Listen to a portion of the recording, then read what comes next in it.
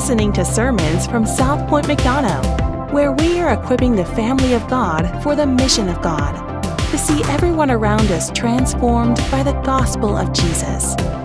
For more information, please visit southpoint.org.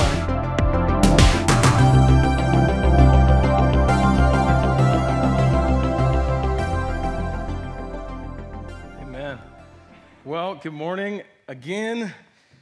For those of you who don't know me, I'm Chris. I'm one of the pastors here. And this morning, you may not have recognized the guy who was leading music this morning. We're thankful for Zane Cook and filling in at the last moment. Zane is a partner here, but we don't always get to see him since he's studying music up in North Georgia, and we're thankful for him sharing his gifts with us at the last minute. So thank you, Zane, for doing that with us.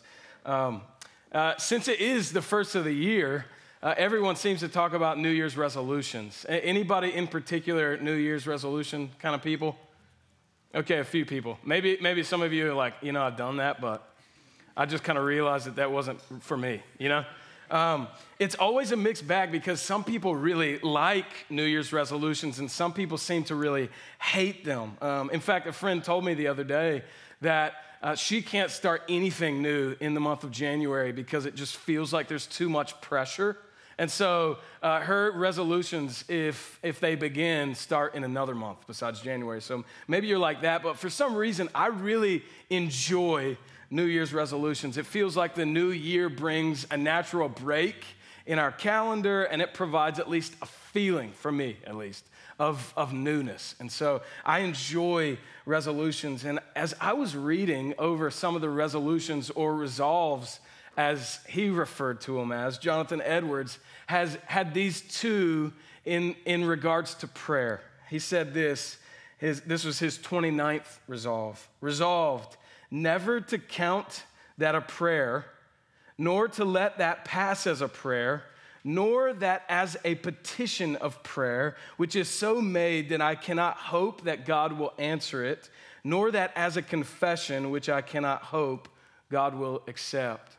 His 64th resolve was this: when I find those groanings which cannot be uttered, Romans 8:26, of which the apostle speaks, and those breakings of soul for the longing it hath, of which the psalmist speaks, Psalm 119:20, that I will promote them to the utmost of my power, and that I will not be weary of earnestly endeavoring to vent my desires, nor of the repetitions of such earnestness.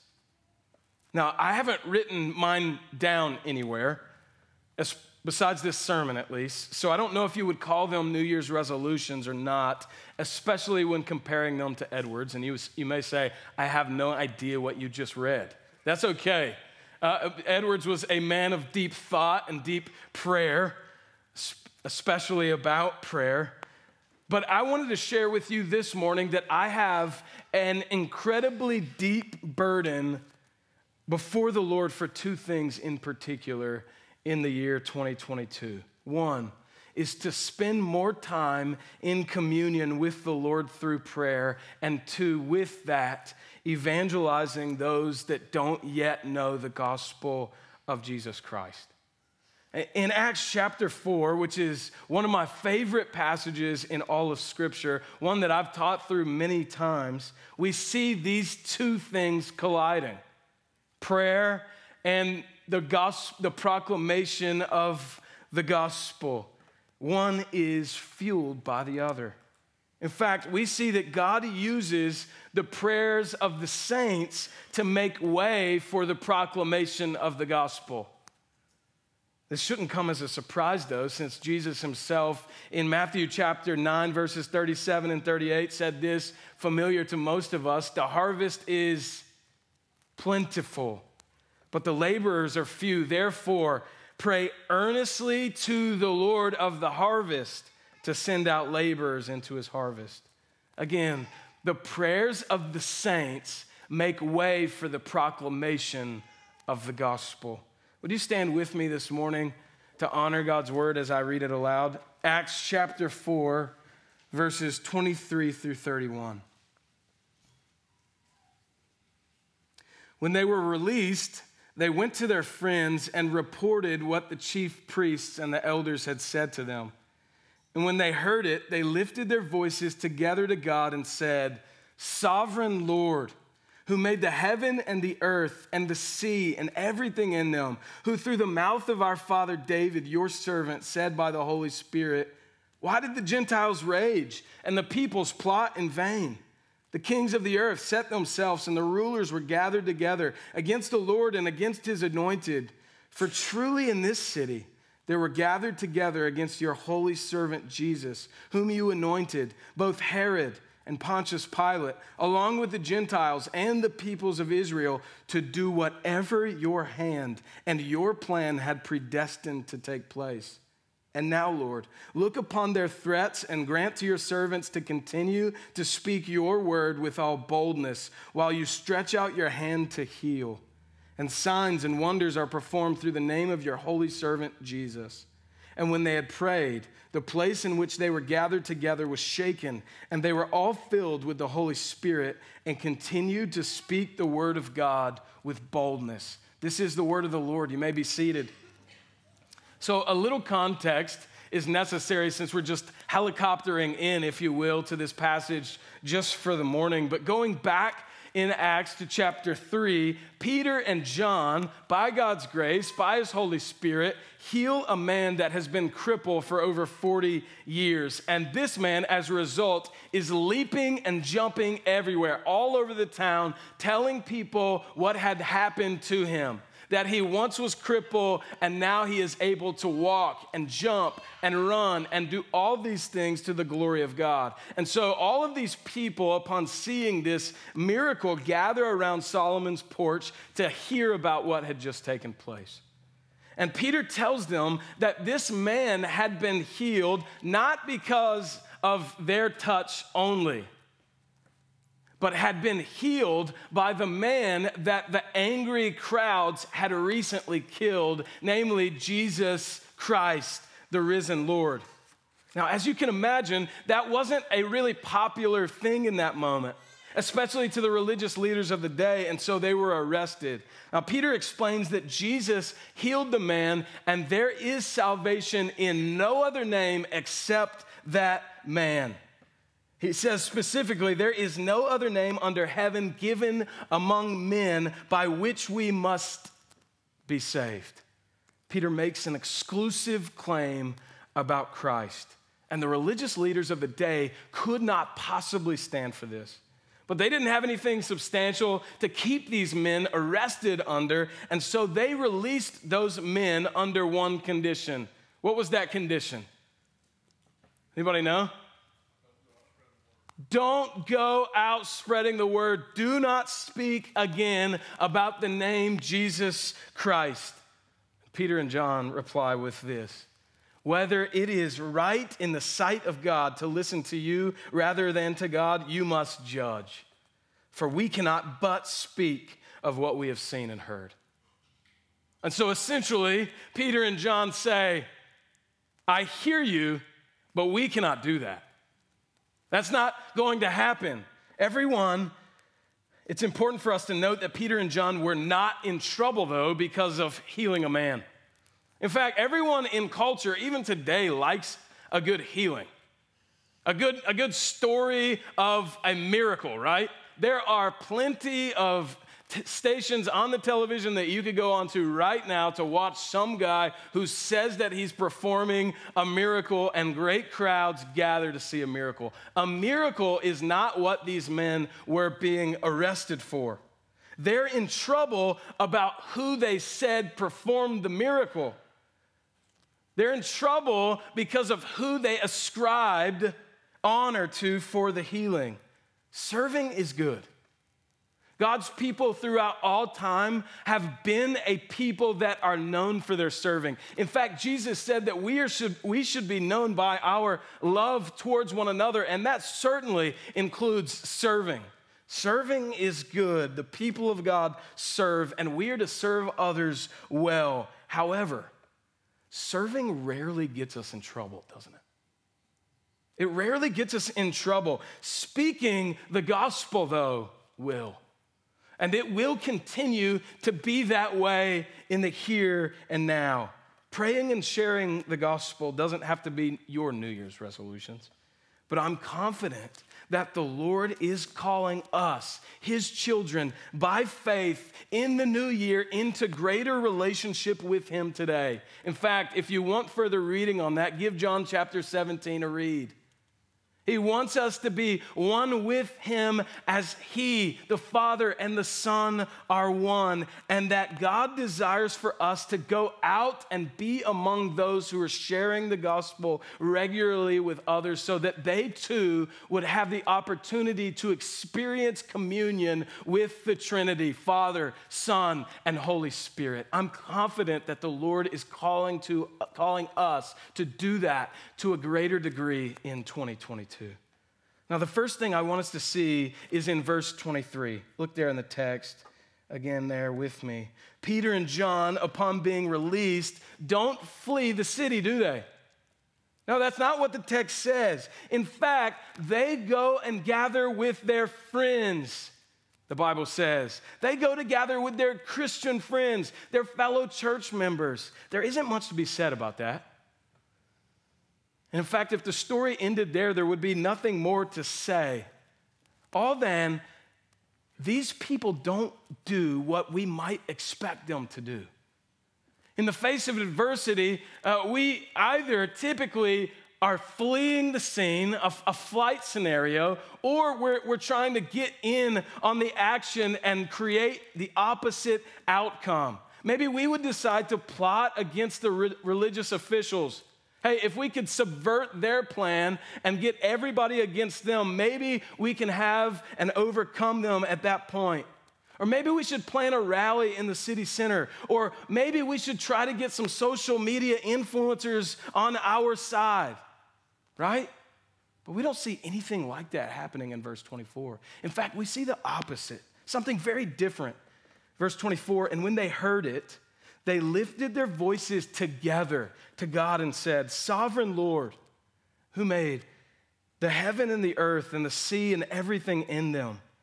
You see, when they hear of persecution coming their way, what does this early church do? They immediately turn to who? God.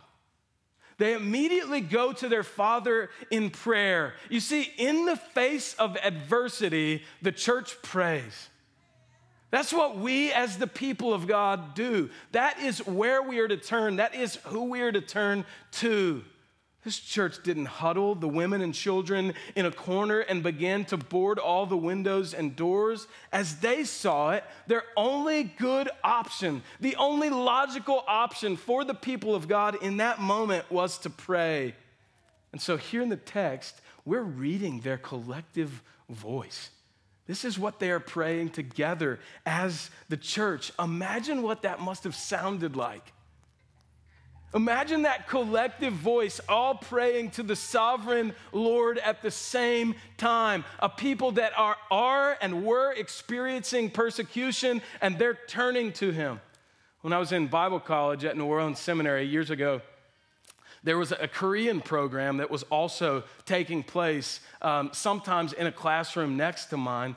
And I realized in that moment that there was a different way than the American church prayed. That other people actually had different religious practices within Christianity than mine. And you knew that they were about to begin praying because there was this low murmur that would begin in the room next door. And it would grow louder and louder and louder all the time. And so finally, one day, one of the students in the class said, "Hey, professor, do you mind telling us what's going on in the room next door?" Because some were concerned. It was a strange noise. We weren't used to hearing that as Southern Baptists. We don't make much noise as it is. And so he said, that is how the Korean church prays. They pray aloud at the same time with one another.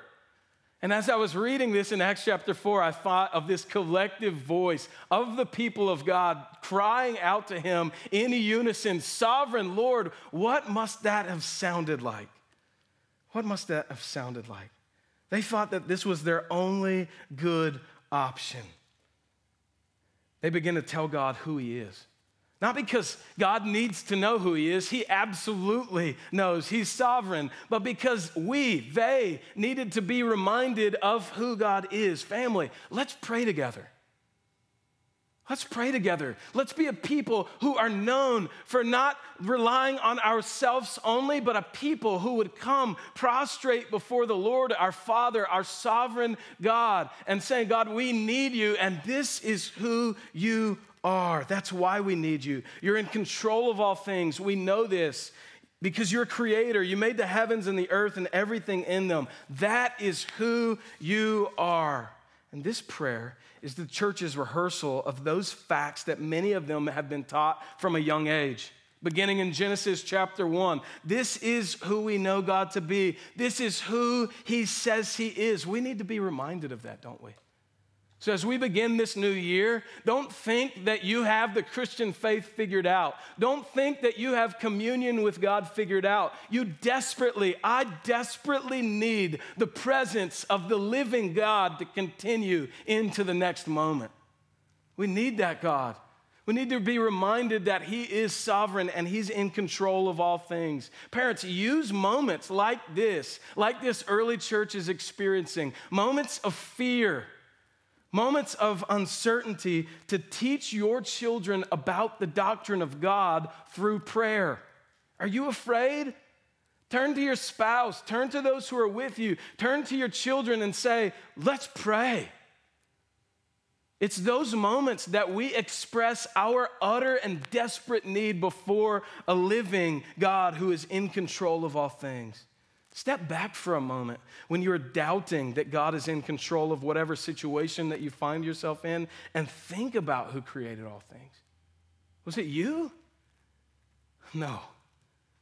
It was the living God. You see, this doctrine of creation is essential to understanding the sovereignty of God. This church, gathered together in the middle of persecution, cries out to the sovereign Lord, the God of unlimited power. They don't protest to God. They pray to a big God and tell him exactly who he is. That is why we need you, God. I think about the Israelites. When Moses was on Mount Sinai, they grew impatient, didn't they? As he was up there for an undetermined amount of time, and they didn't know when he was going to come down. And some seem to have forgotten that he was up there on the mount communing with God. And so they grow impatient.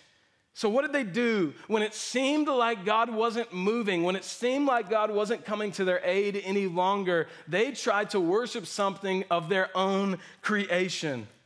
They have Aaron fashion a calf out of gold, to which he later tells Moses just appeared from the fire. You see, the Israelites worshiped their own creation. But faith, brothers and sisters, turns and worships our Creator. That's the difference for the people of God. We don't give or pay homage to the things that we have made, to the things that we long for to have in this life. We pay homage. We worship the God who has made everything and has indeed created us. Faith doesn't fear in uncertainty. It prays.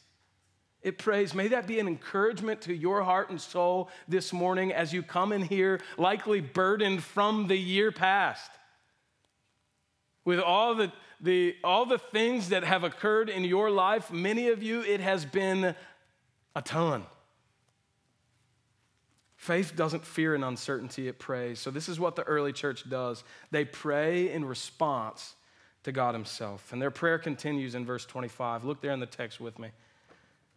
Continue. Who through the mouth of our father David, your servant, said by the Holy Spirit, why did the Gentiles rage and the peoples plot in vain? The kings of the earth set themselves, and the rulers were gathered together against the Lord and against his anointed. For truly in this city they were gathered together against your holy servant Jesus, whom you anointed, both Herod and Pontius Pilate, along with the Gentiles and the peoples of Israel. Not only do these early Christians find their identity in who God is, but they know who God is as he's revealed himself to them in his scriptures.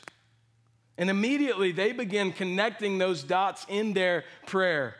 They point to the second Psalm, verses 1 and 2, and they see it as a depiction of Christ Jesus. They know that this sovereign God is in control of all things, so much so that he's even in control of the very men's lives, the Gentiles' rage, Herod and Pontius Pilate, all those that had a hand, if you will, in the murdering and killing of Jesus Christ, our Lord. God the Father was sovereign over all of those things. That's what these people are expressing to him in their prayer. We have no need to be concerned. We have no need to fear. You're in control of all things, God, and this is what you've called us to do. But the kicker is here in verse 28. This is where we get a glimpse of exactly what these Christians believed about who God is and as far as his sovereignty extends. Verse 28. To do whatever your hand and your plan had predestined to take place. You see, these evil men, completely culpable themselves of their evil, were used in carrying out God's redemptive purposes for his church. God's plan, hear this, always comes to pass. You don't have to worry about that, church. We don't have to worry about whether we are not going to be able to bring God's plan to fruition. It always comes to pass because he is a sovereign God in control of all things. Evil men cannot thwart the plans of men, the plans of God. The religious leaders figured if they could just keep Peter and John silent, then all would be made right. Nothing more of this man, Jesus Christ, would come. It would be over. But God will, the scripture says, do whatever his hand has predestined to take place. And so when we are faced with gripping fear, and you and I will be, you may be today, you may be in this moment. Maybe your anxiety has reached a level that you have never experienced in your life. When the people of God are faced with gripping fear, may we be reminded immediately that God has always used even the plots of sinful, angry men to bring about the most good in Christ Jesus. That Christ's death was a part of this perfect plan, that the sin of this age can do nothing, absolutely nothing to stop it. No one can stop God's mission. It cannot. It won't be stopped. So, what does this church do when they realize such a thing? They pray. They pray. I don't think the text tells us that so that we would begin to come up with other plans. God, in his kindness and love for his people, have given us this story so that we might do the same, that we might pray. Are you faced with gripping fear? Pray. Are you finding happiness in your life? Pray. Are you feeling like there is too much to handle? Pray. What does this church do? They pray. We pray because we need to be reminded of who God is. A.W. Pink writes, God has decreed that certain events shall come to pass through the means he has appointed for their accomplishment. So we can pray, resting assured that God uses prayer to accomplish his purposes. Verse 29, look there in the text with me.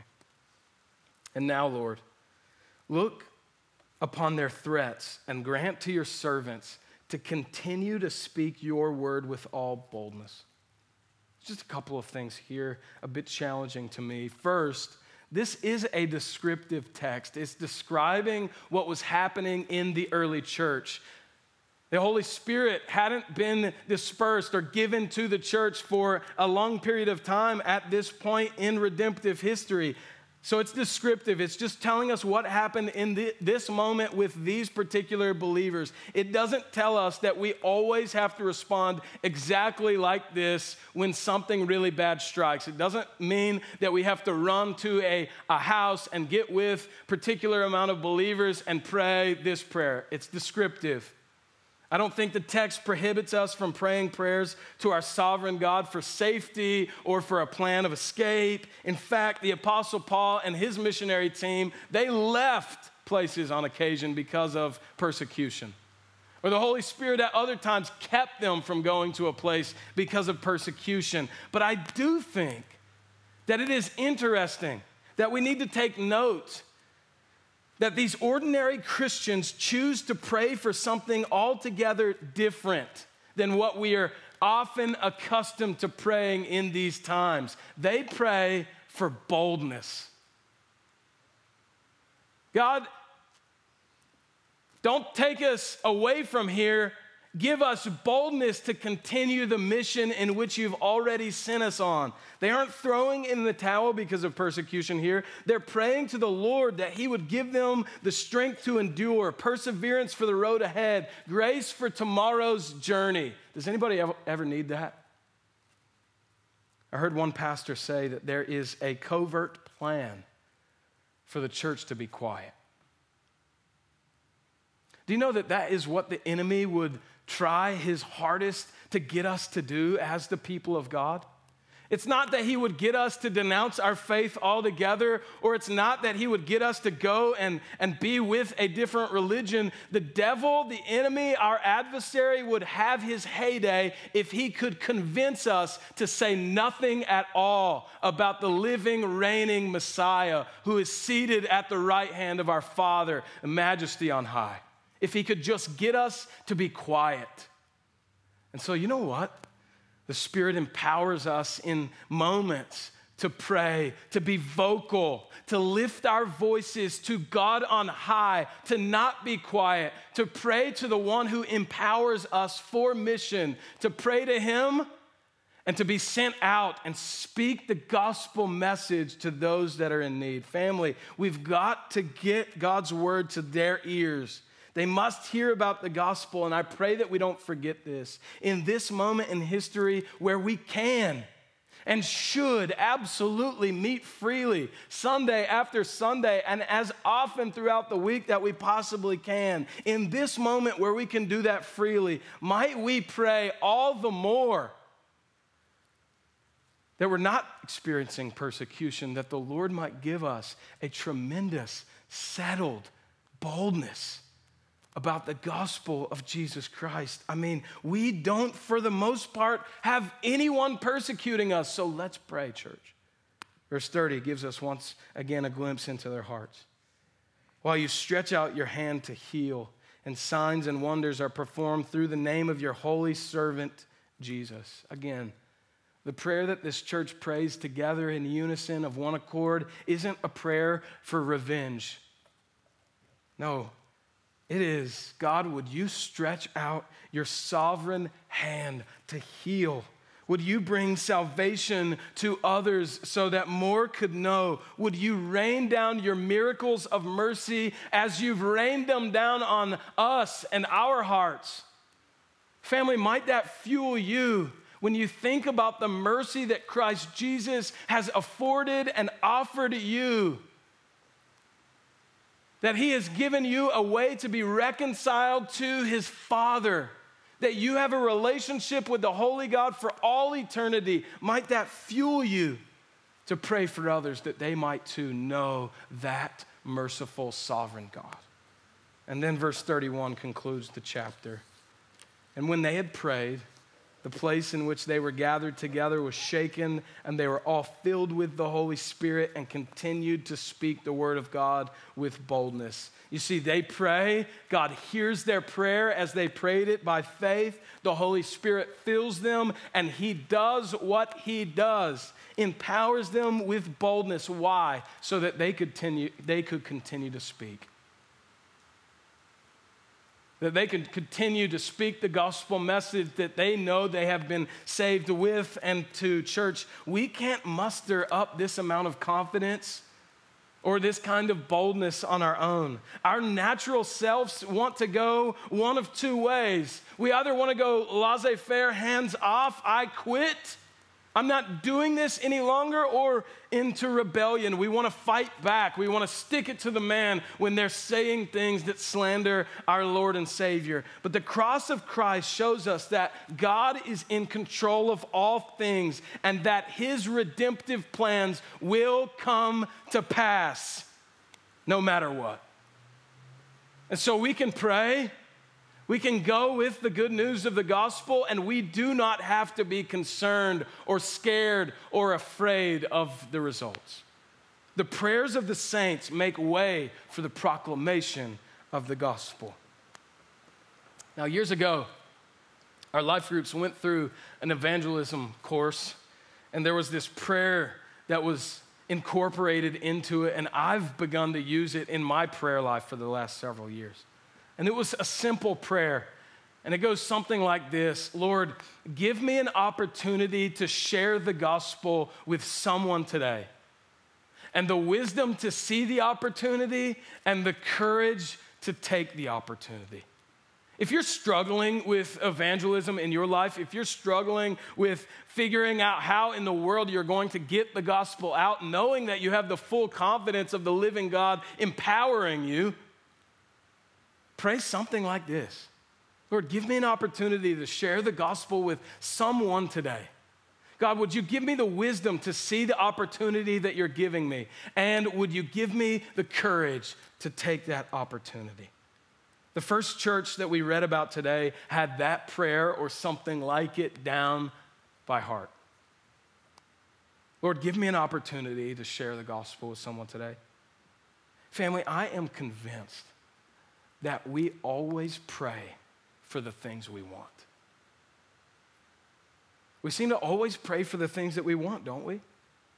We pray often for safety and provision, freedom from anxiety, freedom from patterns of sin, shame. Help us get through a meeting that we're scared to have. Help us get a passing grade on the test that we haven't studied for. Restoration of a friendship. And those things are good. Don't hear me saying that it's wrong to pray for those things. I just know that we pray for the things that we want most. And I'm praying that gospel proclamation makes it onto the list of those members and partners in our church in 2022. That would be something that we would be impassioned about as well. And maybe we don't all go about it the same way. Maybe some of you have been gifted more than others in the area of evangelism, but we are all to go and get the gospel out. I'm praying that gospel proclamation makes it onto that list this year.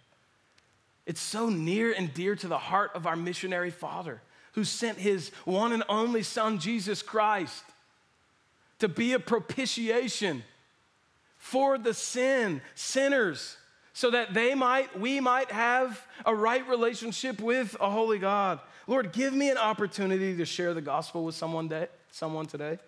Lord, give me the wisdom to see the opportunity. I believe that opportunities in this life to get the gospel out abound. It's the wisdom part that we're often missing, the open doors that we fail to see because we're so often stuck in our own lane, doing our own things, doing the things that we've already written on our agendas and our planners that some of you have already filled out to the nth degree this week. And most of you won't use them next. We're so convinced of our own ways that we often fail to see the opportunities that the living God has placed right in front of us. But you know what? I'm so incredibly thankful for the mercy of God in these moments when we do fail, church. Knowing that God isn't making tally marks each and every time on the opportunities that we've missed to share the gospel. But knowing that about how God sees us and loves us all the same because of the work of Christ Jesus should fuel us towards greater obedience to Christ's command of making disciples of all nations. God, help us. Help mold our hearts to be sensitive to the things that you are sensitive to. That should be our heartbeat. A brother texted me just a couple of days ago, and he said that he and his cousin were having a long conversation, one that he didn't expect to have, certainly not by text. He doesn't get to see this cousin very often, or his nephew, rather. And he said, all of a sudden, he just gave me this really hopeless text. And I need help in this moment to shape it, to point him towards the gospel of Jesus Christ, because that's what he needs most, I'm sure of it. Would you help me? I love a text like that. We don't have to do it all alone, family. That's what this text is telling us. We have the family of God to come alongside of us, to encourage us in our time of need. Finally, we must pray for the courage to take the opportunity. And this is where the rubber meets the road, so to speak. You can have all the opportunities in the world. You can have the wisdom to see that you need to take those opportunities. But words must actually come from your mouth. I'm thankful for the body of Christ again. You see, even in this passage, Peter and John are together. They're encouraging one another by being together in front of those who are persecuting them. And they have their church family who are ready and eager to pray with them about more opportunities. Let's not make this such an isolated endeavor that we scare ourselves out of ever sharing the gospel before we've even tried. It's a communal effort. The family of God evangelizes together. It takes all of us. So ask for prayer, ask for backup, ask for help in crafting text messages. Ask a sister to go with you to have that conversation. Ask a brother to come in and lead a Bible study in your workplace. I think there's a challenge here as well for our DNAs and life groups in 2022 to spend more time in prayer this year, praying for people that don't yet know Christ. Real people with real names, real souls. If your life group wants to do an evangelistic study this year, go for it. Let me know. I would be happy to help in that. The opportunities are endless and our God is sovereign. So go and be bold with great confidence, church. I want to know what this city would look like if every one of us had gospel proclamation on that list of ours of things that we pray for. What would this city look like if we asked God to give us the boldness that this early church prayed and asked for?